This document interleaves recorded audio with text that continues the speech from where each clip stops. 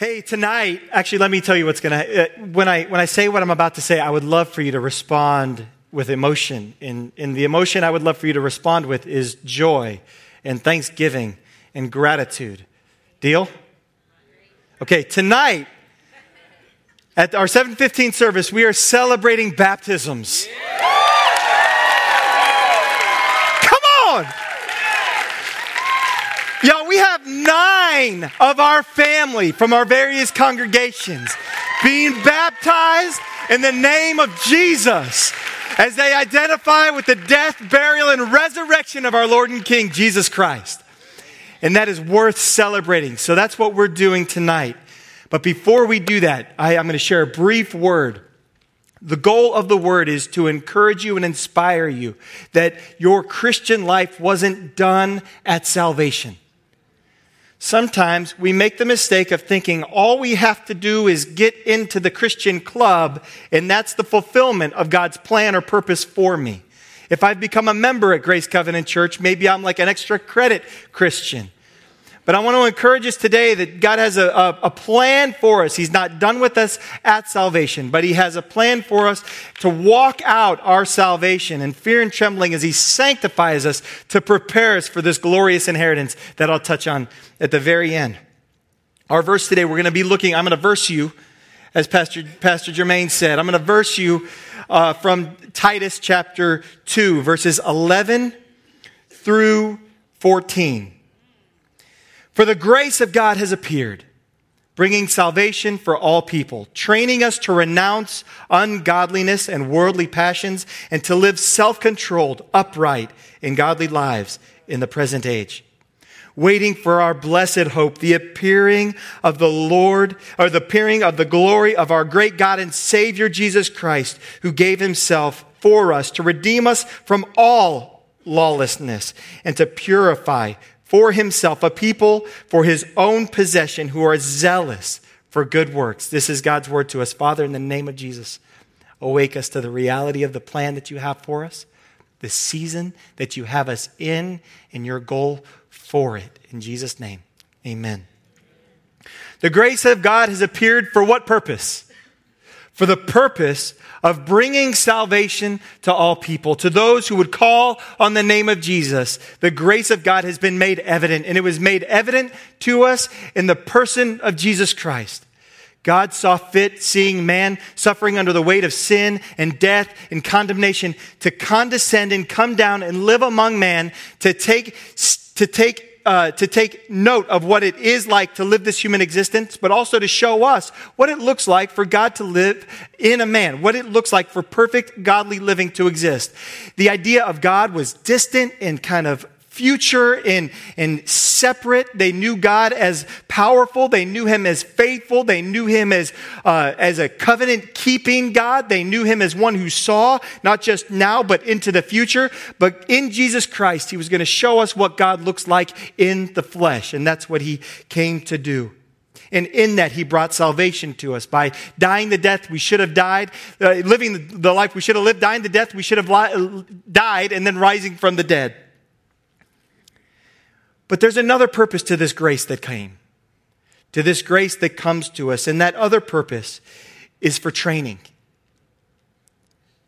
Paul is telling Titus that the grace of God isn't just for salvation, but it's for your life after salvation as well, to prepare you for something even greater that's coming. Training us to renounce ungodliness. The word train here speaks to a forceful training, the way that a parent would train a child. The way a parent would train a child to not touch the outlets. Anybody who's got kids knows what that battle is like.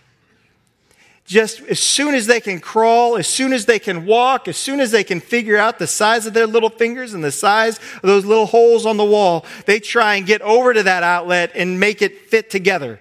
It's like the first puzzle they figure out, and it's the worst puzzle to figure out.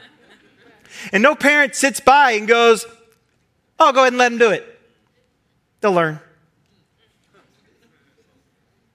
If anything, it's the first time that a parent is forceful with their child. Because the parent knows that if the child makes connection with this thing, that it's going to be devastating to that child. And so it's oftentimes the first place where a parent moves from, oh, no, Johnny, that would just be bad,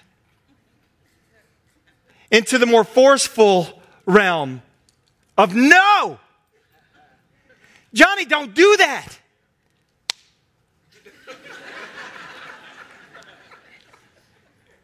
A proper spanking for a 9-month-old. Johnny, don't do that. And by grace, you draw near to that child and steer them away from a thing that would otherwise destroy them, that would otherwise bring damage to them, potentially even death to them. So, Johnny, don't do that. We come near by grace because we want to lead them to something better. The power of God appears to us. The grace of God appears to us in power to free us from things that would otherwise destroy us. And the Holy Spirit teaches us to renounce ungodliness. I had to make a confession last night to our singles ministry.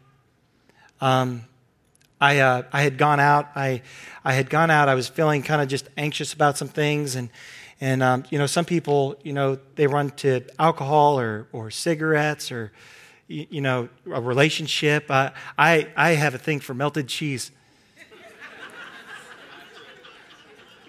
I was just like, I know it'll cure my anxiety right now. Some melted cheese. I was sitting in the lobby of the church and just kind of like, oh, how am I going to get all this stuff done? I know how I'll get it done.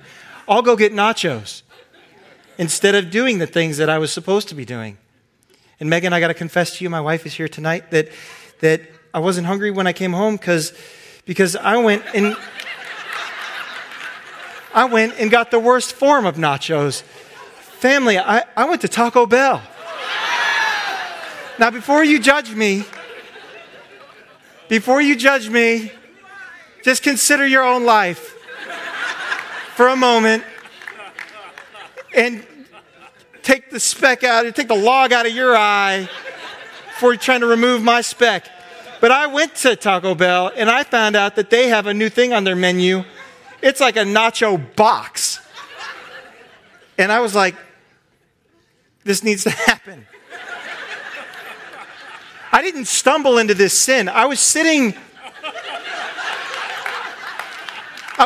in the lobby at that one of those little round tables where you were fellowshipping over godly things just a few moments ago.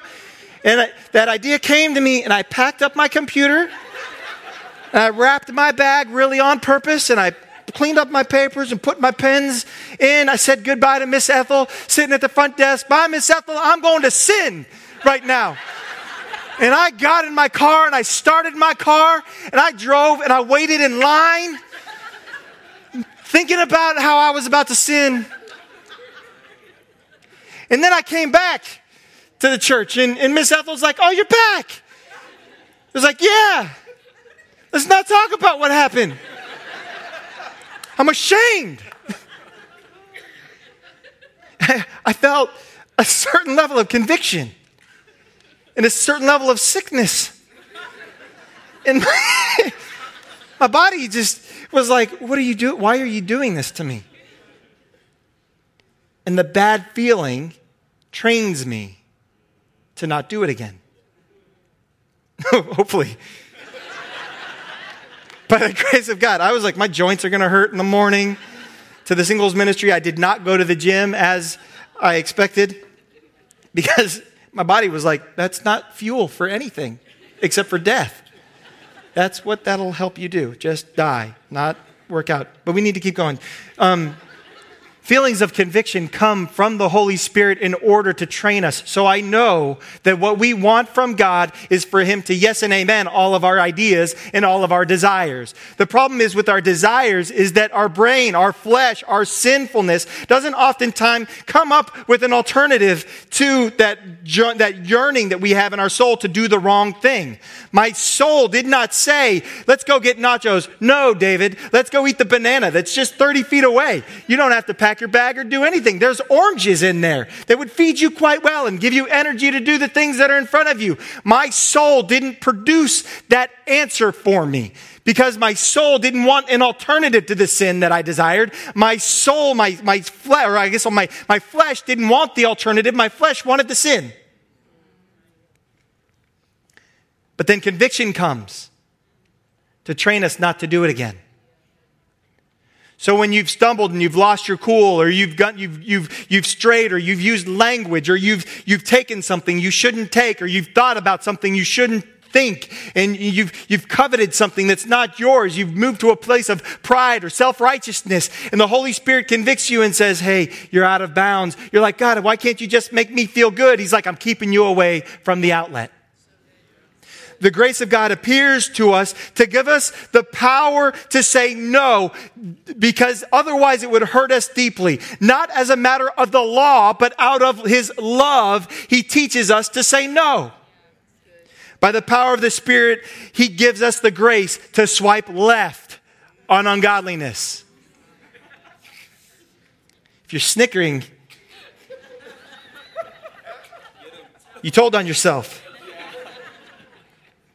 We can swipe left on ungodliness and worldly passions.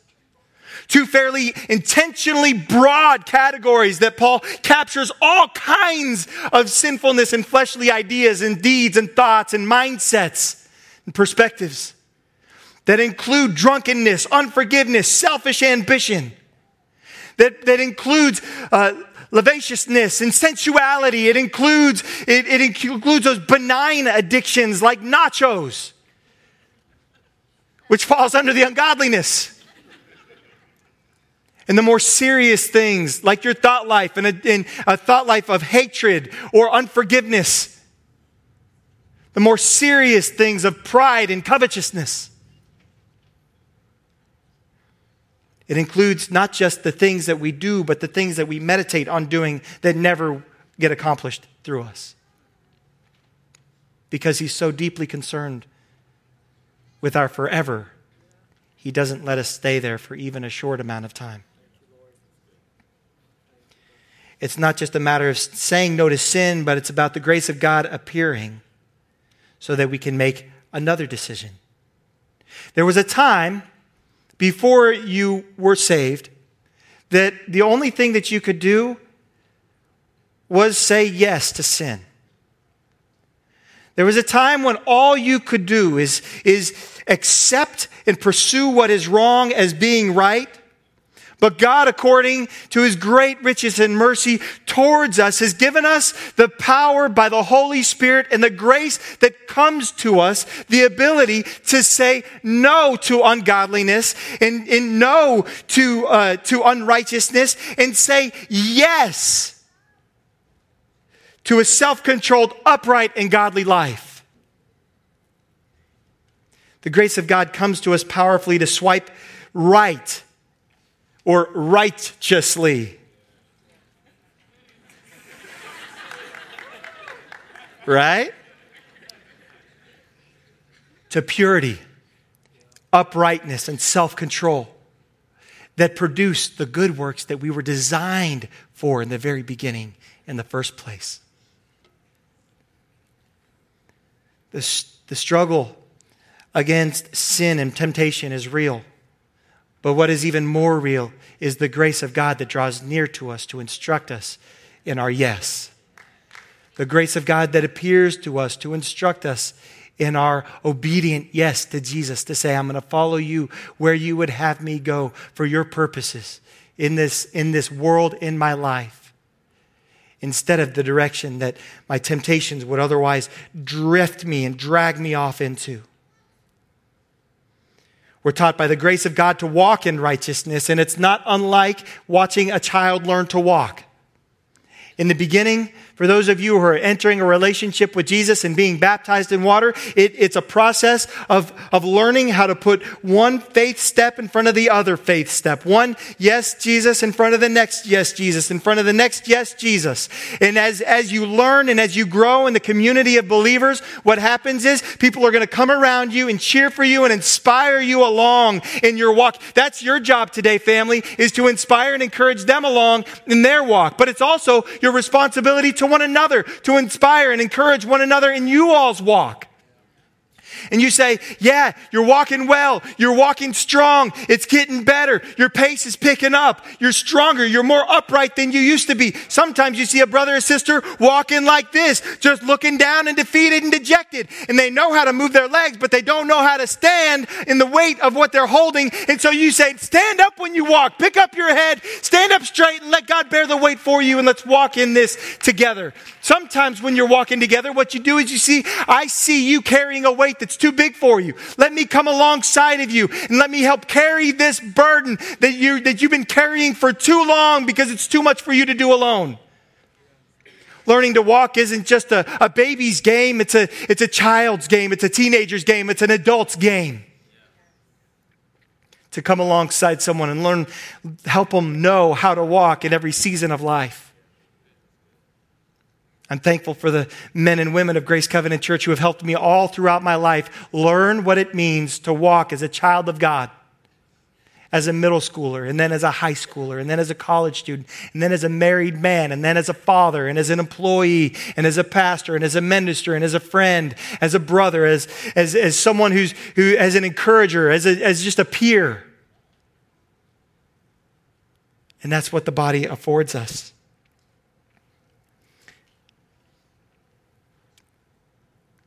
But it's not just an exercise for the sake of the exercise. It's not just saying no to ungodliness and yes to righteousness for the sake of no's and yeses. He does this to prepare us to receive an inheritance of the blessing appearance of Christ. At salvation, He's not done yet. When He died on the cross, was buried and rose from the dead, that wasn't the end of the story. He's coming again. Do you know, I know we don't talk about it all the time on Sunday morning, and the churches that do, it can kind of get carried away and swept off into that kind of place. And you're like, when's He coming back? Let's chart it out. Let's map it. Let's figure it out. Even though the Bible says you're not going to figure it out. We're like, I see what you say, Bible, but I'm going to figure it out.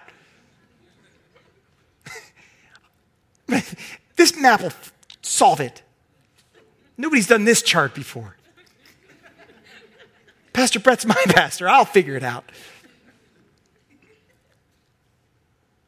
But Jesus is coming back. He's coming back as a groom for His bride. And the bride that he's coming back for is beautiful. Without blemish, without stain, without wrinkle. She's been washed clean by the blood of Jesus. She's been trained by the grace of God to say no to unrighteousness and to say yes to purity and God's righteousness. She walks closely and unified with herself in anticipation of His coming. Saying no to unrighteousness, knowing that with every no, our yes muscle gets stronger and stronger. And with every yes to righteousness, our no muscle gets weaker and weaker. So that we can be prepared for Christ to return. Create a new heaven and a new earth in which we'll dwell and live with Him forever. So when you find yourself trying to decide, do I swipe left or do I swipe righteousness?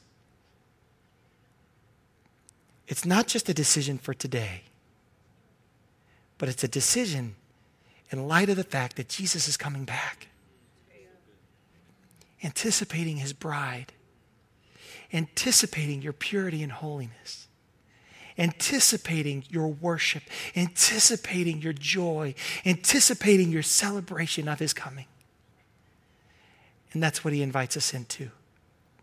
not just at salvation. He's not done yet.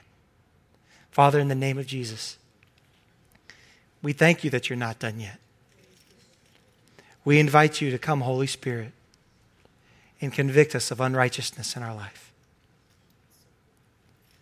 Jesus, right now in this moment, I believe that you're pressing on things in our hearts and minds that have dishonored you. Where we've said yes to unrighteousness, you're revealing that to us. God, in this moment, we don't shy away from the feeling of conviction, the feeling of sickness or sorrow for what we've done. But God, we ask that you would give us the faith to lean into that and respond.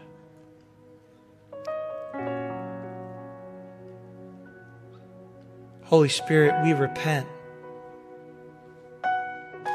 for our deliberate rebellion against you,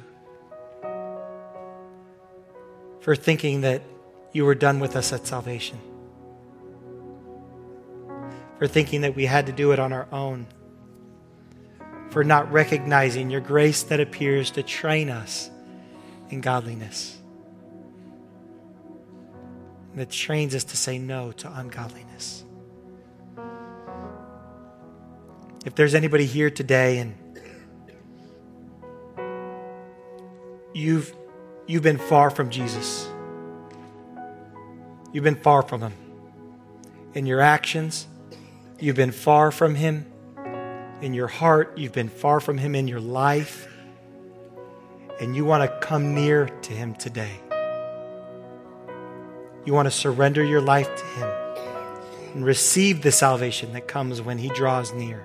Can you raise your hands? I want to pray with you.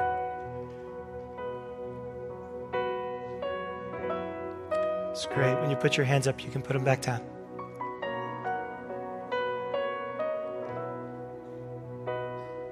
Bless the Lord. If you raised your hand, you can pray this with me.